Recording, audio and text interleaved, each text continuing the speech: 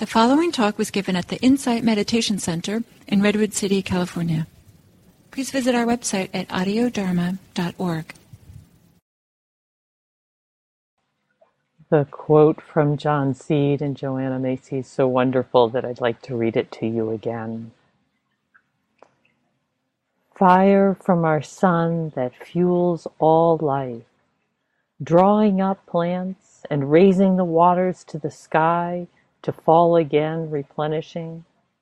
The inner furnace of our metabolism burns with the fire of the Big Bang that first sent matter, energy spinning through space and time. And the same fire as the lightning that flashed in the primordial soup, catalyzing the birth of organic life. You were there, I was there, for each cell of our bodies is descended in an unbroken chain from that event. Lovely image, the lightning spark of life, bringing us all here, keeping us all going. And as I shared in the meditation, we're most aware of the fire element in the essence of sun and heat and energy.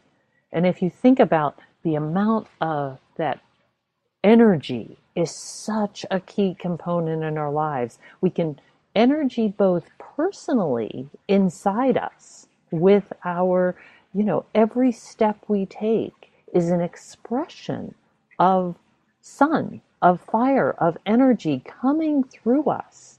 I move my hand and it's like, that's the result of the sun expressing itself here. And this way that the fire element, not unlike the other ones, but we're very aware with the fire element of this transition back and forth between heat and cool, the release and movement of energy. The whole play of matter and energy is so clear here. And the central element of digestion. I'll read to you from that sutta, and I think I said yesterday to somebody when they asked, it was Sutta 40, and I'm sorry, it's also in Sutta 140, but the sutta I'm actually quoting is number 62. And this is what he says about the fire element. What is the internal fire element? Whatever internally belonging to oneself is fiery, and clung to, that is, that by which one is warmed, ages, and is consumed, and that by which what is eaten, drunk, consumed, and tasted gets completely digested, or whatever else internally belonging to oneself is fiery, and clung to. This is called the internal fire element. Now, both the internal fire element and the external fire element are simply fire element, and that should be seen as it actually is with proper wisdom thus. This is not mine, this I am not, this is not myself. I want to point out something in this that's a little different than the other elements he talks about. He says, that by which one is warmed, ages, and is consumed.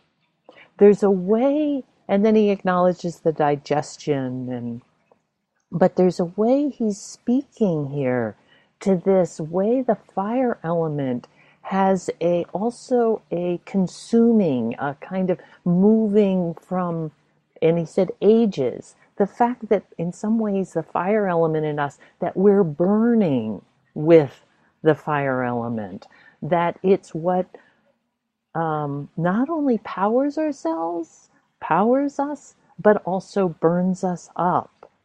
There's something very, this is core to the fire element, the way that it consumes what in its very expression it is consuming. And we can feel this also in the energy, the passion of us. The warmth of the heart, the fierce compassion, has a desire to move, to do, to express itself, not just to sit or be. And we feel this sometimes with the passion of anger. This consuming, almost chaotic, when you watch a fire, there's a chaoticness to it, right? There's like this energy that's quite it's quite compelling for one thing, but it's also got this rather ferocious. If you think of goddesses and in Hindu traditions, and when you see fierce monsters, there's that in the Tibetan tankas. They're expressing this consumptive quality. And one of the things here that becomes clear is that when fire is paired with clinging, as he points out to there, when it is clung to, then it is associated even more directly with this agitation, with consumption, with greed, with wanting, with destruction, with anger. There's a lack of balance when it's paired with clinging. And this really points to the nature of dominant experience or nature of our culture, that we are the fire element. I mean, look how we're burning. We're burning the fossil fuels. We're burning with speed, with energy, and we're burning ourselves up in doing this. There's a lack of balance. And yet we have this cultural attraction towards the fire. We want to move faster, do more. And very interestingly, in the Buddhist teachings, when fire is paired with non-clinging, it is freedom. It is nibbana. Nibbana is talked about as the cooling, the releasing of fire from that which it clings to. I'll read you a quote from Fra Ajahn Fung Jutiko, a Thai forest monk. He said, "The mind released is like fire that has gone out. The fire is not annihilated, but is still there, diffused in the air. It simply no longer latches on to any fuel."